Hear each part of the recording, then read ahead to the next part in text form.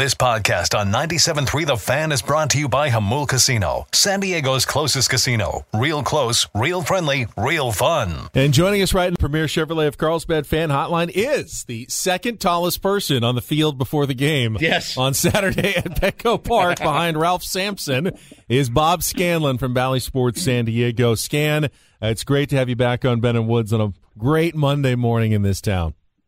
Oh, my gosh. It is a great Monday morning. Thanks for having me on. And I don't know about you guys, but I'm still trying to recover from that celebration, the excitement of that game, the emotion throughout it, and then the joy and ecstasy afterwards of celebrating what has just been an incredible season for this ball club. And, I mean, guys, have you ever seen Petco Park so on fire Never. as it was? I mean, how magical was that entire night? Just the way everything played out in terms of the Padres clinching, doing it against the Dodgers, doing it at home, Joe starting that ball game, a comeback fashion. I mean, could you have scripted it any better, guys? No, you really couldn't have. I mean, the only other way it could have been better is if Joe goes 7 no-hit innings and you score 5 in the first off of Tyler Anderson and it's over. But the magic that the bottom 7 is going to be something we are going to remember around here for a long time, Scan. And man, it was so fun getting to see you before both games. I will see you tomorrow. We have to continue our pregame dap up. I'm very superstitious. When you were a player, because it worked 2 games in a row. When you were a player, were you a superstition guy or a routine? I know you're a routine guy, but like superstition wise. Oh, you mean other than putting my left sock on first and then my right sock and then having my special T-shirt and then having the food that I had to eat at a certain hour and having my sunflower seeds in the second and a piece of gum in the 4th inning and getting up in the 7th to play catch with the outfielders? And no, I had no superstition at all. Every baseball player at any level is just an absolute psychopath, and that's what I love the most about this game, including, by the way, Bob Melvin and his root beer barrels. Like, it's the weirdest thing, but you will see me in the exact same outfit you saw me in the previous 2 games tomorrow as we're down on the field before the game scan. Now, I want to bring this up because nobody knows this. I haven't even told Ben and Paul.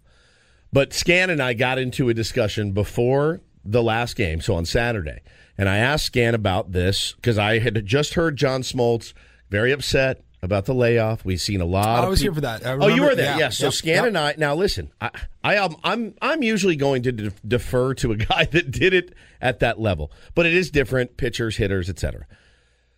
So we were talking about Scan the playoff format, and you could see that side where people were. You're like, I actually kind of understand why people are complaining about this a little bit. Have you changed your tune at all, or do you want to elaborate on it? You're talking about the time off? Yeah, the time off. Postseason? Yep. No, I'm not going to change my tune. I can only speak from my personal experience. Yeah. So what you and I were discussing was, does having 5 to 6 days off potentially affect a ball club? And obviously nobody wants to ever use it as an excuse. I would never expect a team to do that, nor do I think that a team that would beat a team that had 5 days off would have anything to apologize for. But I just know my own personal experience. Never went to postseason, but there were times where I would have 3 to 4 days off during All-Star break. And on the one hand, I felt a little bit more physically rejuvenated, but there was just a sharpness in my stuff. There was a sharpness in my mental approach. There was just something that wasn't quite as on cue that first couple of days back as what it was during the season. And it was just, for me, I was on such a routine of every single day, knowing I needed to go to the ballpark, knowing I was going to do my physical routine, knowing I was going to get my flat ground in and then get a bullpen in every 2 days and be around the guys and just all the stuff that goes on with it. For me, I felt a little out of sync for the first couple days back after having 4 or 5 off. But I'm not saying that's for everybody, but it was for me. So it would not surprise me at all if there was, certain guys on the teams, whether it be Atlanta or the Dodgers, that maybe that was a factor for. Again, not using it as an excuse. I'm just sharing with my personal experience that for me, I was such a routine guy that to be out of that routine, even for 4 days, it took me a couple days to get back into it. So but that was our discussion. But I think, though, with the complaints about the playoff format, there's no playoff format that's going to replicate a 162-game season, but I would argue there shouldn't be. And sometimes I think too much is made about, being the best team in the regular season. For me, and we've been talking about this morning, sports is not about dominating in the regular season. It's about getting better, coming together as a team, growing, and then figuring out a way to play your best ball, whether it's baseball or basketball or football, at the end of the season when it counts in pressure-packed situations. They're totally different things. Doesn't take away a 111-win season from the Dodgers, but it's a different goal, and the Padres right now are succeeding at that goal, and that's what the playoffs are for. I don't disagree with anything that you just said right there, and I think there's a lot of factors that go into it as well. Right? I love your description of you're a ball club and you're developing as the season goes on, and you're getting closer and you're getting better and you're improving as individuals and you're improving as a team, and you finally get to the end of the season and you've come together as this united group and everybody's at their best at the end of I think that kind of describes what the Padres have done, isn't it? And that's a wonderful thing to see. But there's also the side of there are certain teams that are actually built, their roster constructions, such that they are going to have a better chance of being successful over the long run versus being successful in a more intense postseason situation. And by intense, I mean better competition, right? And what you've got to do to be able to get through those short series. And so I think there are also the way teams are constructed that are going to have more success over the long season versus a short season. And I also think there's a factor of how you manage your club in terms of decisions that you make that strategically are going to be more successful over 162 games, over maybe not necessarily being as appropriate for a shorter postseason where, again, you're playing a different level of competition. And so maybe some of those strategical decisions that you make over the long haul aren't quite as successful in the short run. And I think we've seen all of that in different postseason matchups have factors in different levels. Yeah, couldn't agree more. Talking to our pal Bob Scanlon here, the big righty. And I'll tell you, man, a little bit more inside baseball behind the curtain. When you're down on the field pregame and Scan's there and he's got his notepad, he talking to everybody down there as we're trying to do as well. But there's a group that Scan will gravitate towards, and you will see a big smile creep across his face as they get done throwing their warm-ups, and you see Tim Hill walk by, and you see Robert Suarez and Luis Garcia. And Scan, that's what you did, man. Like, those are your people. Those are your guys. You can see it in your face how proud you are of Josh Hader and all of those guys. Man, I hate the old generic talk about, but talk about this bullpen, Scan, and what you've seen from these guys this last couple of weeks. It's been unreal. Thanks for noticing that, and I think it's true, and I don't know that I even would have assessed that myself. So a good scouting report on your part in terms of those kind of being my peeps, because they were. I spent a lot of my major league career in the bullpen.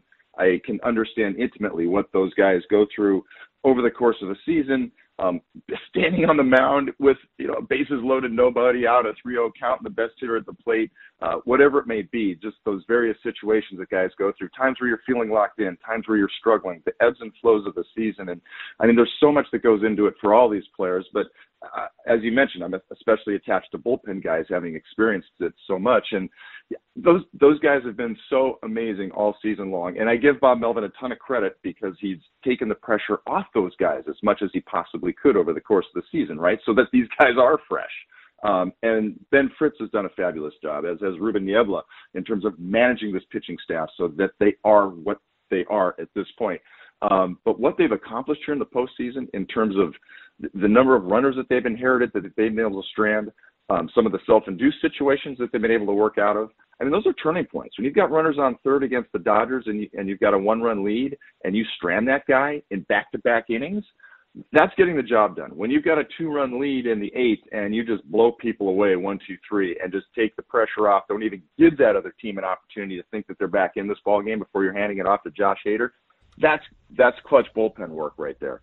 Having Josh Hader slam the door down in your face night after night, I mean, that just boosts your whole team up. It totally deflates the other team. They know things are over. How about the job Tim Hill did the other day? Unreal. After, he comes in, a rally is going, and he's able to get the next two guys out in retirement, strand runners at second and third. Those types of things, oftentimes that go under the radar a little bit, but when you go back and you look at it, yes, Jake Cronenworth's base hit was huge, and we're going to celebrate that, and it should be celebrated. But don't forget what Tim Hill did in terms of keeping that game close and under control and not letting things get out of hand against the Dodger offense that easily got things out of hand all season, right? So these little things that go on, oftentimes we overlook, but believe me, those are turning points, and this bullpen has been absolutely outstanding. Tons of respect for what these guys have done all season long, and especially here in the postseason. All right, Bob, let's switch our attention to the starting rotation for this upcoming best-of-7 LCS against the Phillies.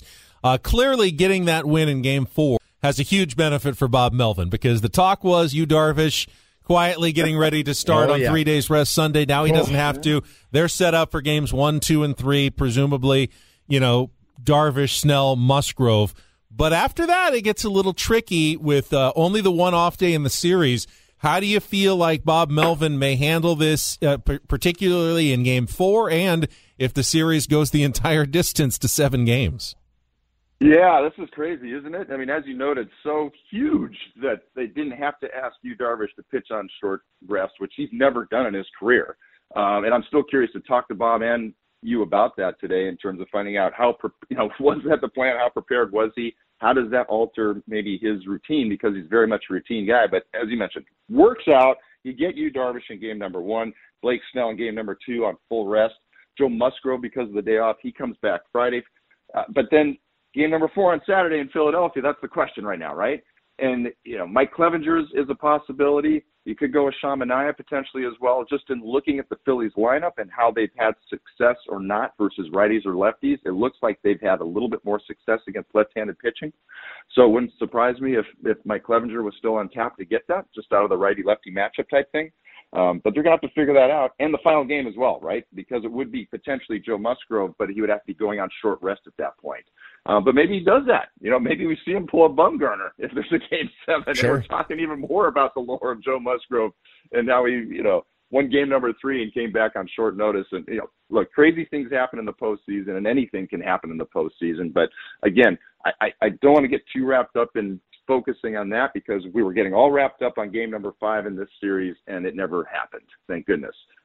So I think a lot of it depends on where you are, how much of your bullpen have you used, who's available. But let's just thank God right now, right, that you got Darvish, Snell, and Musgrove all going on full rest to start the top 3 series. And then don't forget the Phillies. They've got a tough top 3 that they're coming at you with as well. So good pitching matchups to start the series off. Yeah, it's going to be a lot of fun. I mean, our defense is better. Their guys are hitting a little bit better than we are right now, but we're pitching better. Our bullpen is better. So, I mean, it's a really evenly matched type scene that we're going to be going up against. And I just, again, to kind of belabor that point, Scan, the bullpen management, there's guys that have not gotten a lot of looks. Morejon right now is a guy you'd love to get that guy going for a long, 7-game series. So hopefully Bob, and I trust him implicitly, will be able to work some of those guys in that didn't get a lot of action in these really tight games against the Dodgers.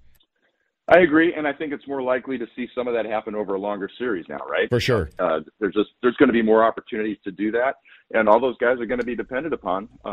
So, yeah, it's going to be interesting. The other thing I'm curious to see about is how important is the bottom part of this Padres lineup? Massive. Huge, massive. Right? I mean, it was Profar and Cronenworth that got the job done in that first win against the Dodgers. Trent Grisham with the home run in the second win. It was Grisham and Nola that got the rally going with their hits in the 7th inning the other night. So they have been factors in every one of these Padres wins so far in the postseason. I think Nola's been huge. Nola's been amazing. I mean, asking him to do more than he's ever done, starting every game. Is it possible to start 7 out of 8, though, going forward? Or are they going to have to use an Alfaro or a Campusano at some point in this series just to keep Austin Nola from collapsing? No, I think you keep asking Austin, how you feeling today? Yeah. And maybe if there's we got the day game after night game coming up. That's true. Days off, so I'm pretty sure that he'll get the first couple of starts here. But I think it's something Bob's got to keep an eye on. But for me right now, the way things are going, the way the staff is responding, and the way he's swinging the bat, and how can you not have him facing his brother and have that matchup going as well, right? So how about that? What are the Nola parents feeling right now? I mean, they were torn in the regular season when they had their two sons competing against each other. Now it's going to be postseason. Boy, I mean, it's exciting for that family, but a lot of inner stress too, don't you think? I always picture them saying, well, Aaron, obviously when you're pitching, we're cheering for you, but in the other games, we're cheering for Austin. And Aaron's going like, But, Mom, we want to win the series, too. You can't just cheer for us when I'm pitching. I need my other guys to do well. Oh, what do you mean? We don't want to lose 4-2 here. What are you talking about, Mom? Yeah, and Austin beat me last time. He had the game-winning hit against me last sure did. Boy, do you guys remember how torn Austin was after that hit? Oh, yeah. I mean, and the dad? I interviewed him in the post game on the field because it was the game-winning hit, and you could see in his eyes. I mean, it was almost watering up. He felt, I mean, on the one hand, excited about getting hit, but he felt so bad about being the guy that put the L on his brother's record. You could really tell he was internally. So it's a really neat relationship between these two guys. They're very competitive, but they also care about each other and love each other as families. So it's going to be a fun thing to watch, and I'm not going to lie, we're all biased that we hope Austin's the one that has the bigger smile on his face at the end. Yeah. But I just hope that family can enjoy the series and that there's bright moments for both of the brothers throughout, right, guys? Yeah, absolutely. Sure. Bob, really appreciate you spending some time with us this morning. I know everyone's been really busy, but we really do appreciate it. Oh, my gosh. This is just so exciting for the city of San Diego. Padre fans, you were amazing all season long and in the postseason. Way to bring it. Ben and Woodsy, you guys are awesome. I can't wait to see you out there. And Woodsy, we got to keep our tradition going, brother. We'll keep it up. Believe you me. Thanks, guys. Bob Scanlon on our Premier Chevrolet of Carlsbad fan hotline. Save money the right way with Premier Chevrolet of Carlsbad. Visit them today in the Carlsbad Auto Mall. Chevrolet, find new roads.